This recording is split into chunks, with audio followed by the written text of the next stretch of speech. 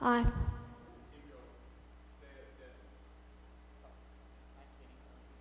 Hi, Kenny. How are you? Hi, Kenny. How are you? Hi, Kenny. How are you? Notice she holds a lot closer now than when she's singing.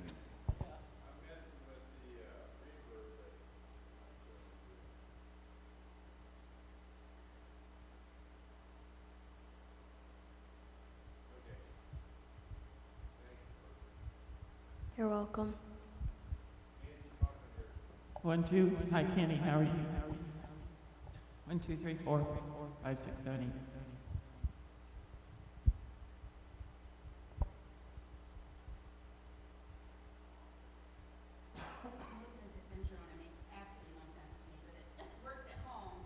Isn't the reverb done off of the recording on the digital recording? Isn't the reverb done through the digital recording on the board there, the one that we never set? Right. What does FX3 do? Okay. I know 1 and 3 are usually turned up. I don't know what 3 does.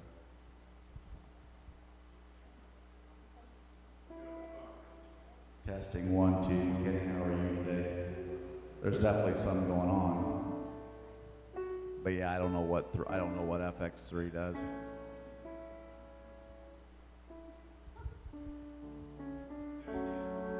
Testing 1, 2. It's a beautiful day outside, although it's kind of hot.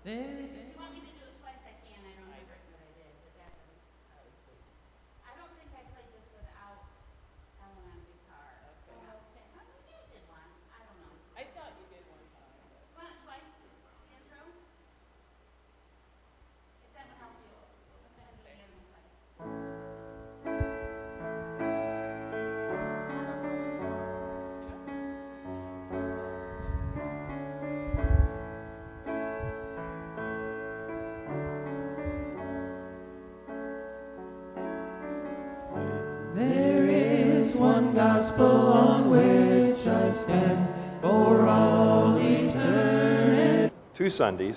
I said, okay. So this is my first attempt at a sermon series of 2 Sundays.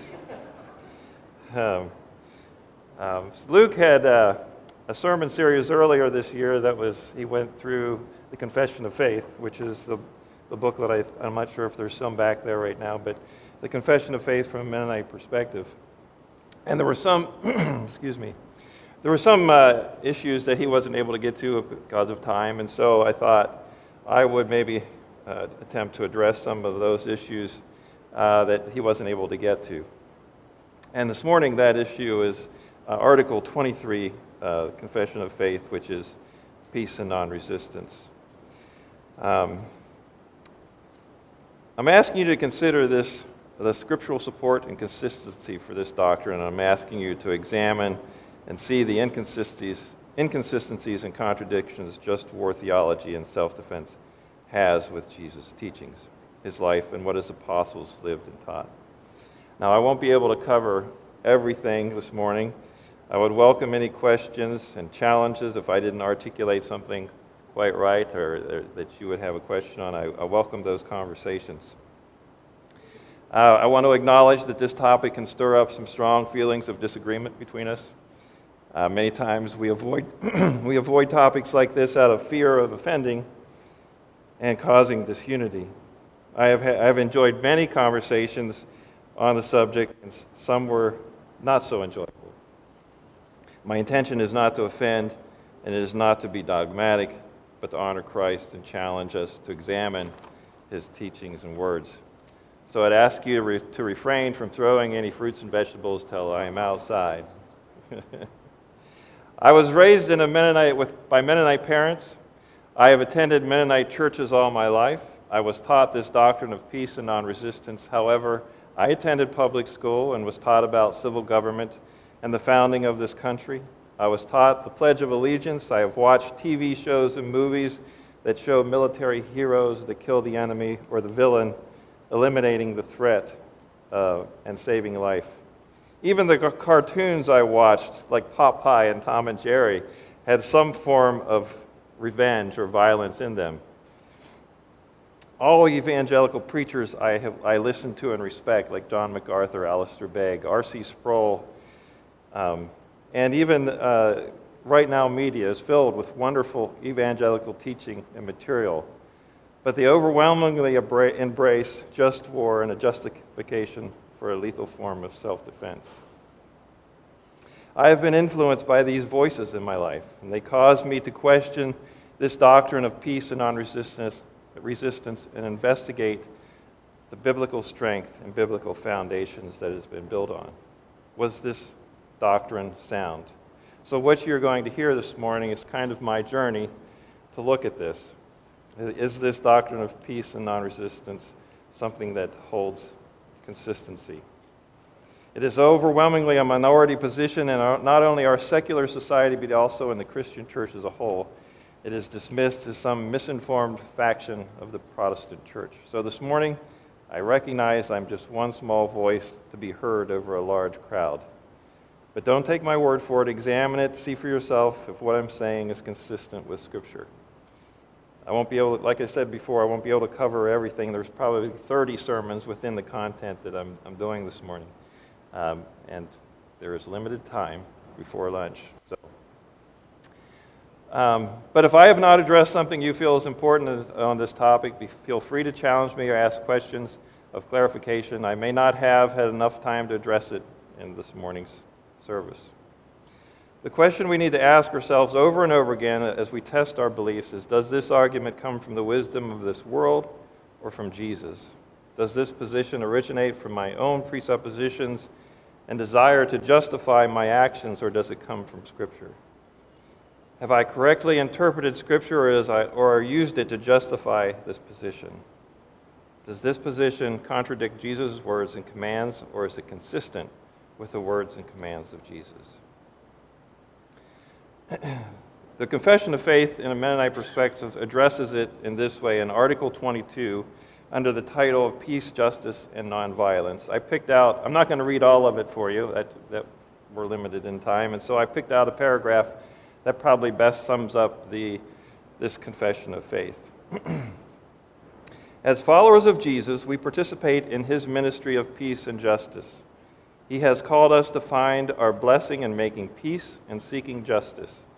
We do so in the spirit of gentleness, willing to be persecuted for righteousness' sake.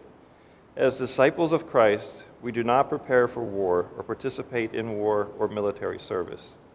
The same Spirit that empowered Jesus also empowers us to love enemies, to forgive rather than to seek revenge, to practice right relationships, to rely on the community of faith to settle disputes, and resist evil without violence. For me, there are 4 principles that I think they are not vital to this, but they help me whenever I hear teachings of peace and non-resistance to better answer some of those questions. The first principle is Jesus is our Lord, and our allegiance to him is in him alone. Can I be a follower of Jesus and not obey his commands? Second principle is, as followers of Christ, we are citizens of his kingdom. Jesus taught us about the kingdom of heaven and that it was at hand. He is king of this kingdom. We are his ambassadors of this kingdom and are aliens to the kingdoms of this world. This kingdom is real, and we are obedient and follow the laws of this kingdom. The third principle is there is a resurrection for everyone. This resurrection will result in judgment and eternal separation from God, described as hell, or eternal life with God, described as heaven. No one is escaping judgment. We are living this life in the context of hope and certainty of eternal life. For this reason, death holds no fear for us. And the fourth principle is God is sovereign. We heard some of these this morning as his promises.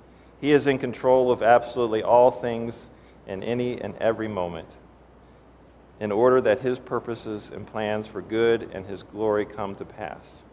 Do we trust him? For me, these four principles help bring some clarity to this topic. So I'd like to begin by looking at the Old Testament.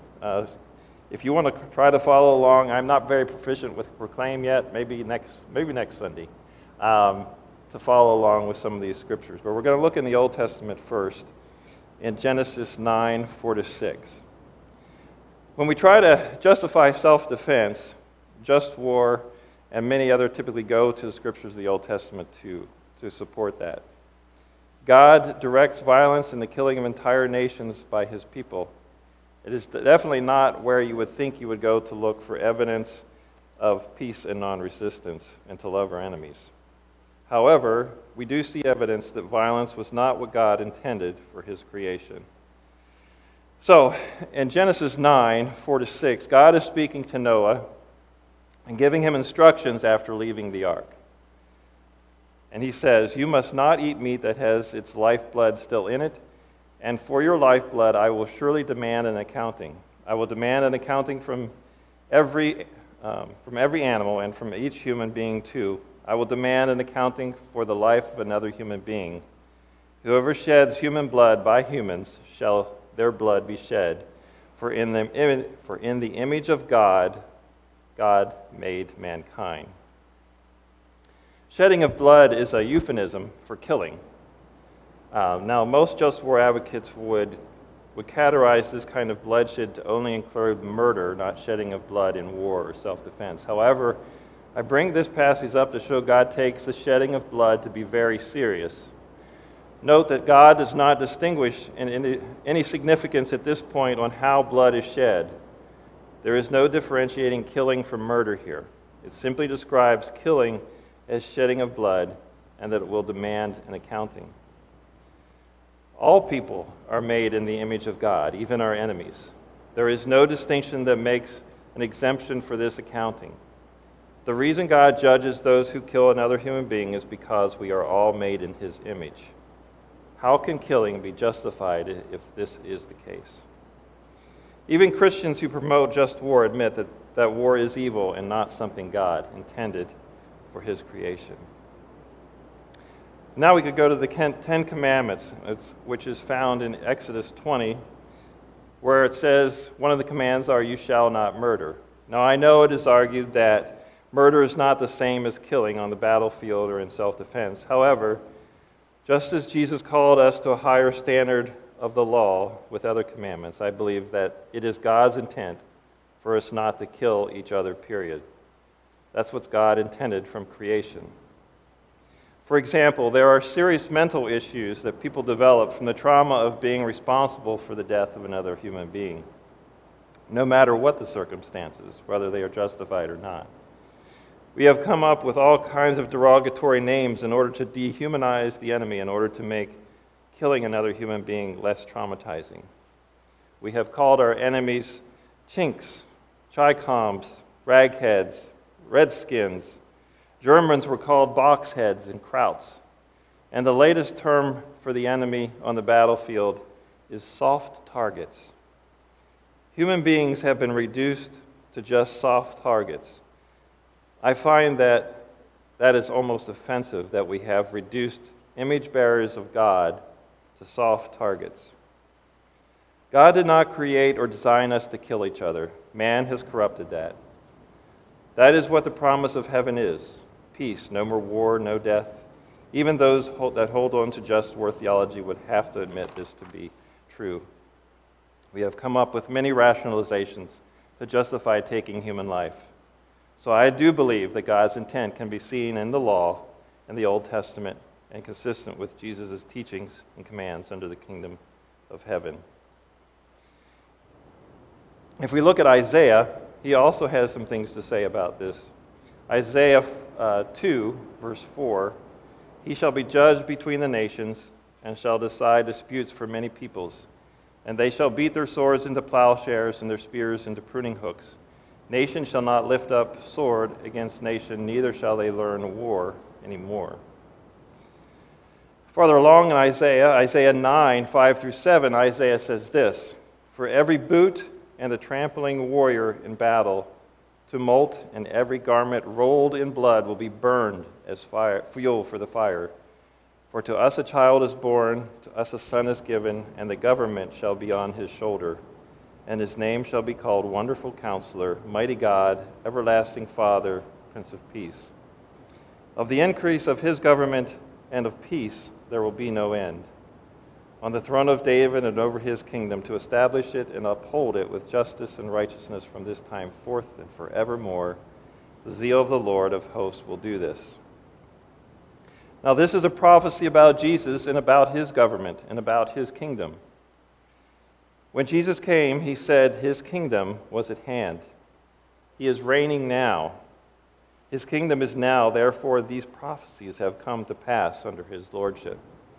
Again, I think these passages reveal that God's intent for those who belong to the kingdom of heaven. So even though God allowed and instructed the use of the sword in the Old Testament and under the Old Covenant, there was a specific and direct written prophecy that this use of the sword was not going to be part of the new covenant and this new kingdom under the lordship of the Messiah. Whether you believe that we are in the last days or not, you cannot deny that this is ultimately what God desires for his people. This is part of the kingdom of heaven. This kingdom of God is what the message of the gospel is all about and should be. The goal of every Christian should be to live out the commands Jesus gives about this kingdom. Well, what about David?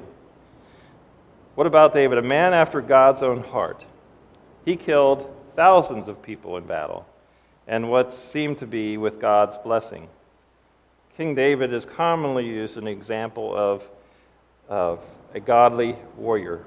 He is the man after God's own heart, after all. Surely he must be our example of balancing war and right relationship with God. So let's look at David. Is this true? I'd like to call attention to one aspect of David that is not brought out a whole lot. David, at one time, and this is recorded in 2 Samuel 2:7, David had a wonderful idea. He noticed that his house in the palace was wonderful. And as he looked across the landscape from his palace, he noticed that God was still living in a fancy tent.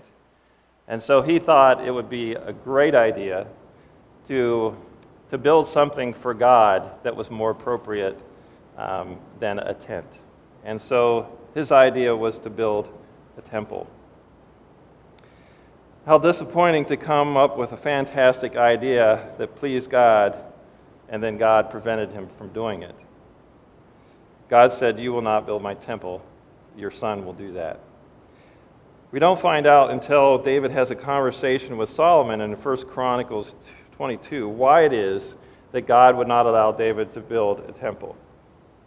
And David says to Solomon, "My son, I had it in my heart to build a house to the name of the Lord my God. But the word of the Lord came to me, saying, You have shed much blood and have waged great wars. You shall not build a house to my name, because you have shed so much blood before me on the earth. Behold, a son shall be born to you, and you shall be a man of rest. I will give him rest for all his surrounding enemies, for his name shall be Solomon, and I will give peace and quiet to Israel in his days. He shall build a house for my name. He shall be my son, and I will be his father, and I will establish his royal throne in Israel forever."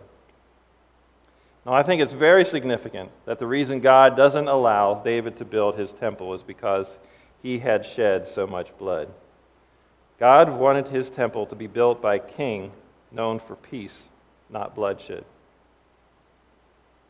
It's still a little confusing.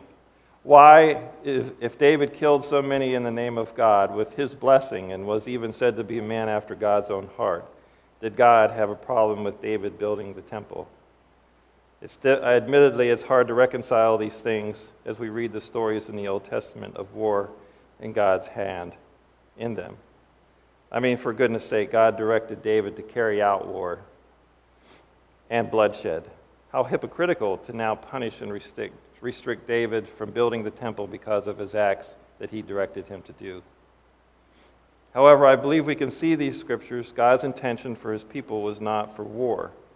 The temple, which was going to be in the place of God, the place that God would reside, a physical representation here on earth of the spiritual throne room in heaven, was not to be built by someone who was known as a warrior and directly known for his military conquests, with massive enemy bloodshed. Now, this is something that came to me as I was studying this. And this is something you can test to see if there's any truth in this. Under this new covenant that Jesus has established, the Holy Spirit now dwells within us. We are God's temple. Paul says in 1 Corinthians 3:16, "Do you not know that you are God's temple and that God's Spirit dwells in you? If anyone destroys God's temple, God will destroy him, for God's temple is holy, and you are that temple." Now I have to ask myself, if we are God's temple, then how can we cause bloodshed? If David could not even build God's temple because he was responsible for so much bloodshed, how can we be a representative of God and a temple of which he dwells and be responsible for any kind of bloodshed? Are you following me on this? Does this make sense? I'll say this again. If David was not allowed to even build God's temple because he was responsible for so much bloodshed, how can we be a representative of God and a temple of which his Spirit dwells and be responsible for any kind of bloodshed? Pacifism, I believe, is not missing from the Old Testament. Pacifism was God's original plan for his creation, and we can also read in the Old Testament that it was not God's plan for his children in the future either.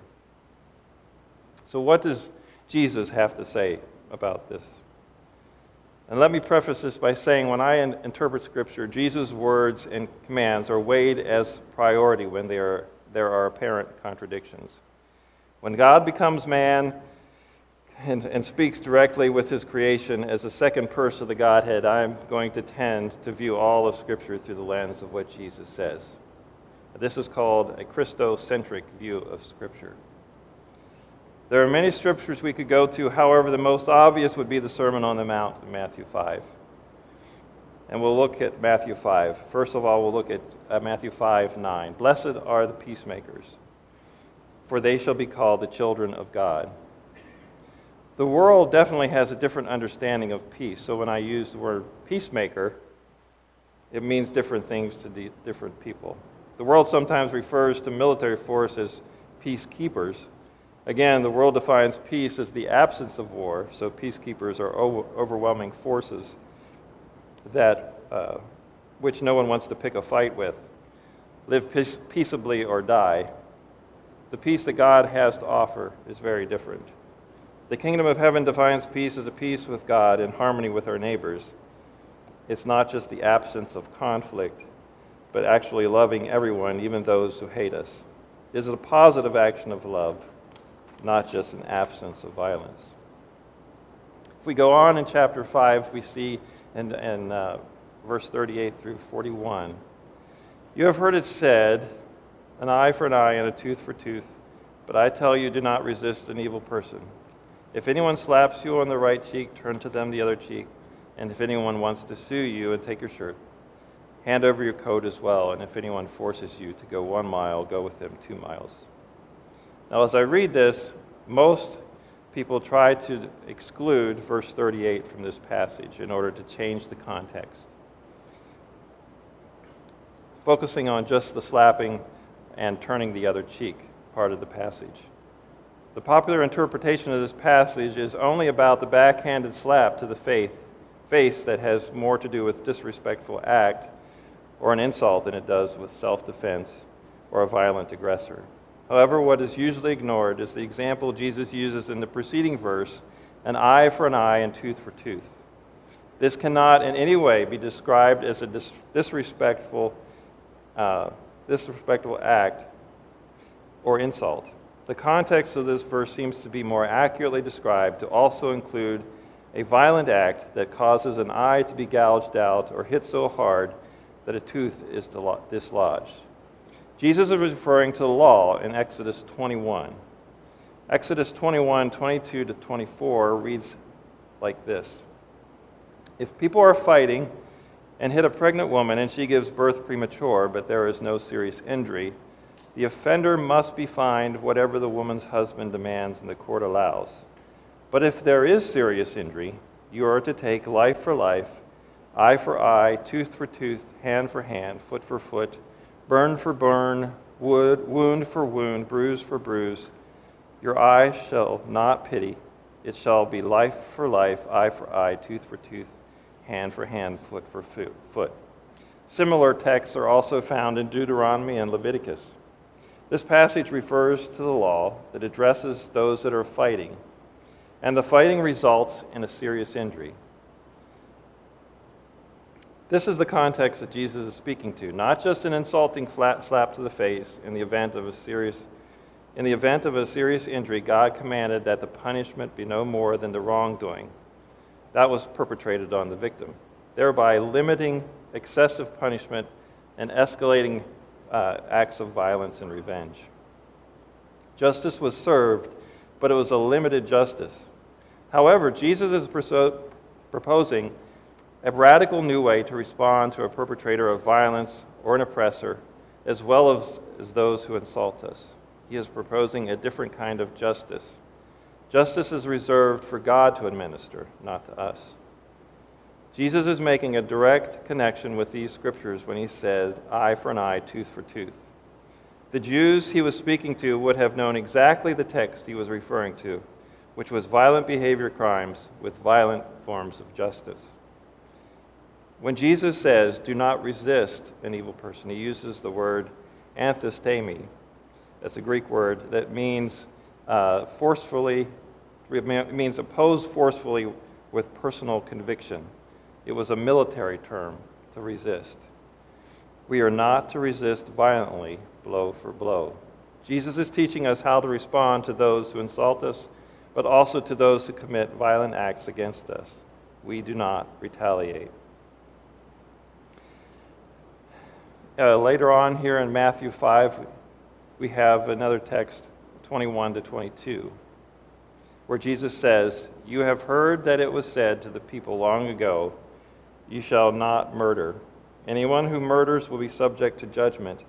But I tell you that anyone who is angry with his brother or sister will be subject to judgment.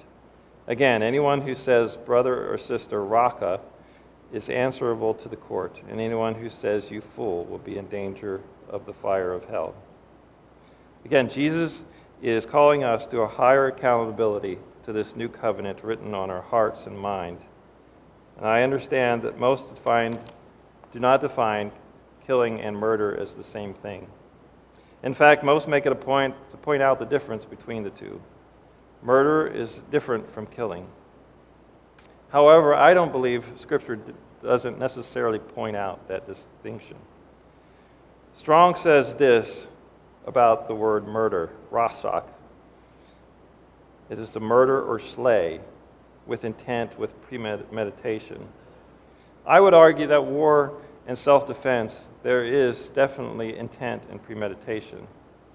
If you have a weapon for self-defense, then you have intent and premeditation to kill in self-defense. When a soldier goes to battle, there is intent and premeditation to do harm to the enemy. A friend of mine was struggling with this issue and was considering buying a handgun for self-defense. And my challenge to him was, the moment you purchase a handgun for self-defense, your intent is to take the life of another human being. If that is the reason for purchasing the weapon, if that is why you're carrying a weapon, you have intent. When you practice in order to be proficient, you're practicing with intent. I hope that makes sense. Although you may not know the person's name or have that person in a visual image of yourself, there is an intent to kill that person that would threaten you. My point is that the implementation of this kingdom of heaven, there is a change of our understanding of God's intent of the law and how we ought to live. Our thoughts and our motives reveal sin in our lives and what is going on in our hearts, and for what we will be judged. And for that we will be judged. For those who try to differentiate murder from killing, I'm just not sure there's a strong enough argument to suggest Jesus is making that distinction. It is very difficult for me to understand how Christians can look at this passage and still believe Jesus isn't calling us to not kill under any circumstance, that this is God's intention for his children. If being angry with a brother or sister is subject to judgment, certainly killing them is also. And the last text in Matthew that Jesus talks about this is Matthew 5:43 to 48. You have heard that it was said, love your neighbor and hate your enemy, and I tell you, love your enemies and pray for those who persecute you, that you may be children of your Father in heaven. He causes the sun to rise on the evil and the good, and sends rain on the righteous and the unrighteous. If you love those who love you, what reward will you get? Are not even the tax collectors doing that? And if you greet only your own people, what are you doing more than others? Do not even pagans do that? Be perfect, therefore your heavenly Father is perfect. Loving your neighbor is found in the Old Testament. However, hating your enemy is not found in Scripture as a command by any means, but it is referred to as an acceptable to hate. For example, in Ecclesiastes 3, Solomon says, a time to love, a time to hate, a time for war, and a time for peace. Again, I believe Jesus here is closing loopholes and giving us a new command, not only as it pertains to our behavior, but our hearts. The Greek word for enemy that is used here is ekthros, and it means hated, hostile, and enemy. It describes a person resolved to inflict harm, someone openly hostile. Jesus used the word enemy. Rome and its military would have been included as those who were the enemy. There may have been others also, but the term enemy was not defined or specifically limited to refer only to personal relationships. There are no exceptions mentioned, no clarification given to the word enemy. Limiting the definition of what the word enemy means here to only include personal relationships when the text does not do so is to interject one's own opinion, presuppositions, and traditions into the text. We are in danger of making this text say what we want it to say. Jesus and the apostles gave exceptions when it came to the subject of remarriage and divorce, but not on this subject. So I think it's reasonable to assume that if there was an exception about who our enemy is, or rightfully taking life of another human being, that would have been mentioned. And we shouldn't ignore verse 45. He causes the sun to rise on the evil and the good, and sends rain on the righteous and unrighteous. Essentially, what Jesus is saying about our enemies is that God loves our enemies as much as he loves us. He's providing care for their survival for them as much as he is for you. He made our enemies just as he made us. He values their lives just as he values ours. Who are we to decide their lives are no longer valuable or that we can justify who lives and who dies? As we learned in Genesis, we are all image bearers of God. Who are we to deny them the future possibility of redemption and saving faith of Christ? Jesus goes on to challenge us in verse 47 to ask, how is our response to our enemies any different than how the world responds? How are we responding differently than the world if we justify killing our enemies? Jesus is asked, who is my neighbor in Luke 10, which he answers by telling the parable of the Good Samaritan. We are told to love our neighbor like the Samaritan loved the Jewish person in the parable. These two nationalities hated each other. They did not work with each other. They were not next-door neighbors. So Jesus commands us to love our neighbor, which includes those that we hate. With this in mind, how do you think Jesus would have responded if we were to ask him who our enemies were, the ones we are commanded to love? If he follows the pattern, our enemy will include even those beyond who we would consider worthy of his love. Jesus' message is clear and easy to understand. It's difficult to accept, but it's easy to understand. From the moment Jesus commanded us to love our enemies in his Sermon on the Mount, this command is repeated and supported with other similar texts. I have found that there are no exceptions or contradictory statements found in anything said or written following his command. The enemy is never limited in its definition by any clarification or exception. We are to love our enemies in every sense of those words.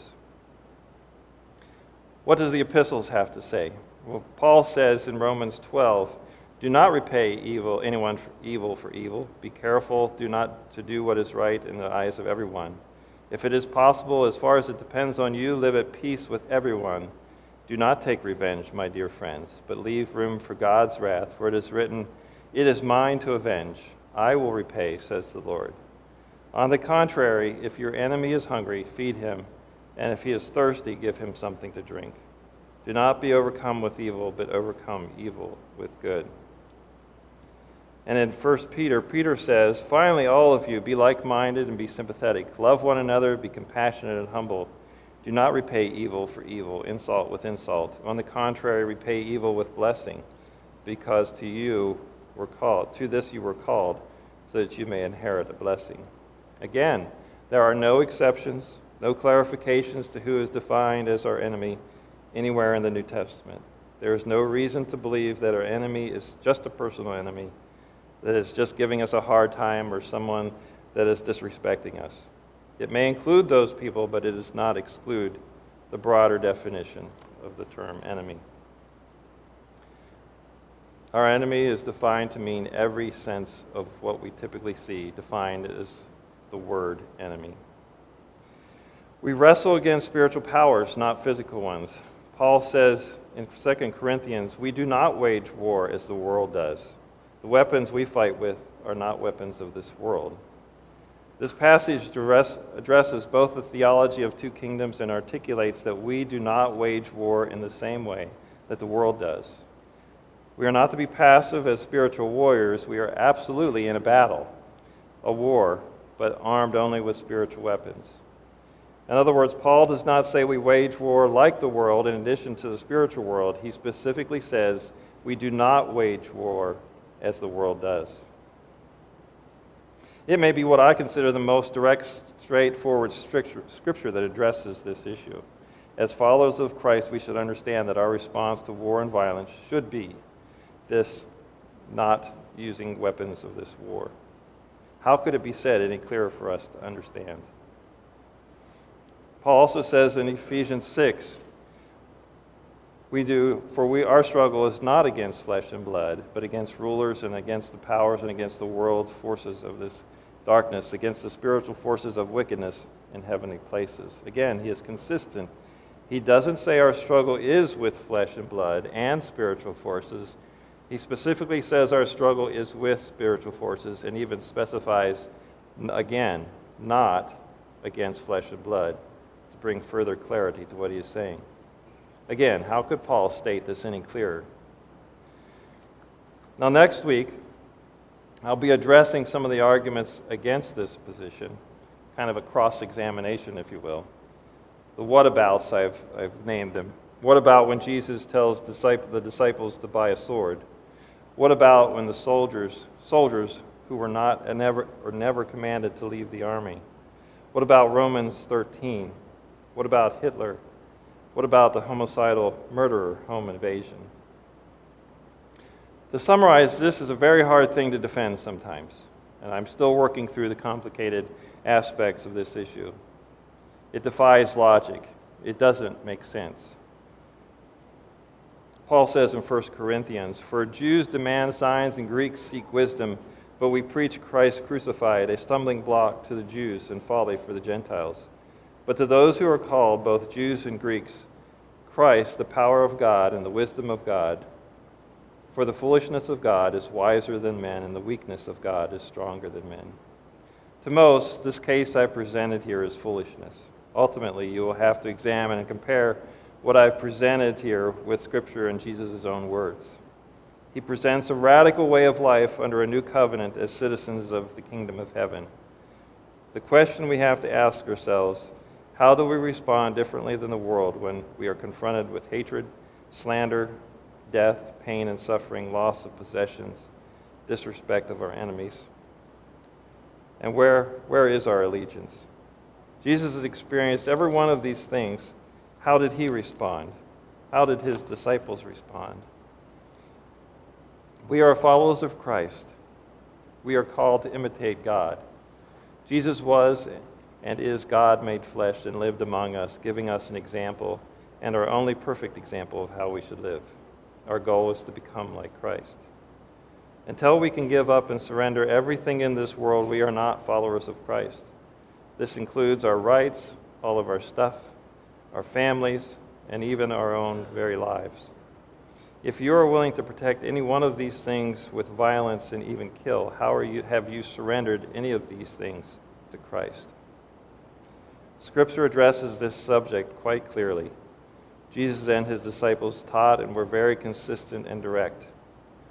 It would take a lot of biblical evidence to contradict these clear and direct passages. That evidence I found is just not there. I found nothing in all of the Old New Testament from Matthew to Revelation that would suggest or give an exception to loving our enemies. I am convinced that whatever evil situation I am faced with, my most consistent biblical response is to love my enemy as Christ commanded and lived an example. There is only the message of giving up my life as a sacrifice for others, just as Jesus did. Now, I'd like to conclude to read as a prayer Romans 8:35-39. Who shall separate us from the love of Christ? Shall tribulation or distress or persecution or famine or nakedness or danger or sword? As it is written, for your sake we are being killed all day long. We are regarded as sheep to be slaughtered. No, in all these things we are more than conquerors through him who loved us. For I am sure that neither death nor life, nor angels, nor rulers, nor things present, nor things to come, nor powers, nor height, nor depth, nor anything else in all of creation will be able to separate us from the love of God in Christ Jesus our Lord. Amen.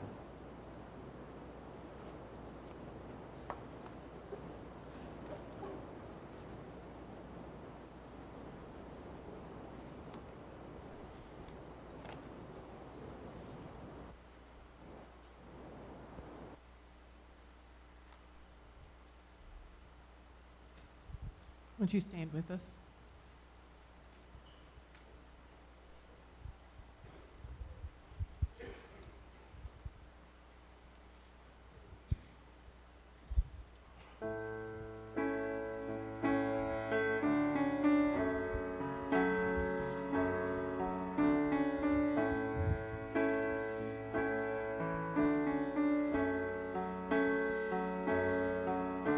There is one gospel on which I stand for all eternity.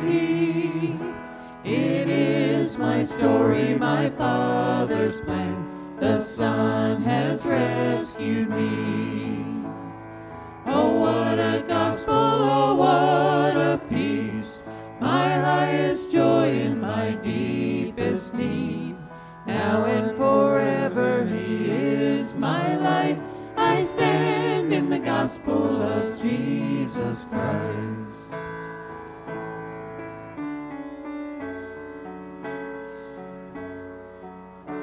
There is one gospel to which I cling, all else I count as loss. For there where justice and mercy meet, he saved me on the cross. No more I boast in what I can bring, no more I carry the weight of sin. For he has brought me from death to life. I stand in the gospel of Jesus Christ.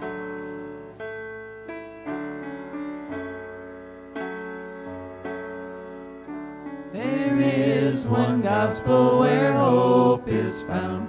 The empty tomb still speaks, for death could not keep my Savior down. He lives and I am free. Now on my Savior I fix my eyes. My life is his and my hope is mine. For he has promised I too will rise. I stand in the gospel of Jesus Christ.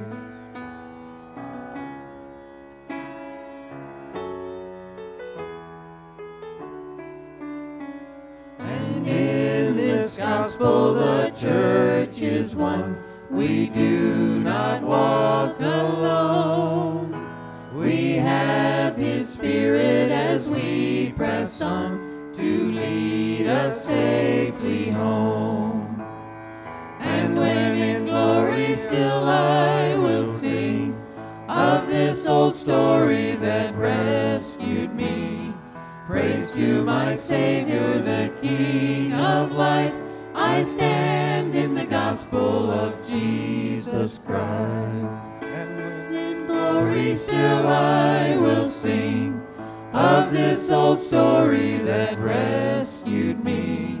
Praise to my Savior, the King of life. I stand in the gospel of Jesus Christ. Praise to my Savior, the King of life. I stand in the gospel of Jesus Christ. I stand in the gospel of Jesus Christ.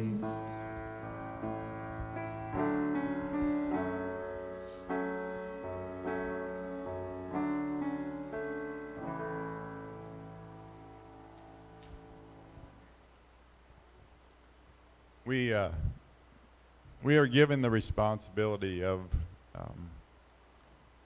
seeking truth. As Christians, we are given the response of seeking truth by not confirmation bias, but by getting to the Scripture, into the truth of the Word.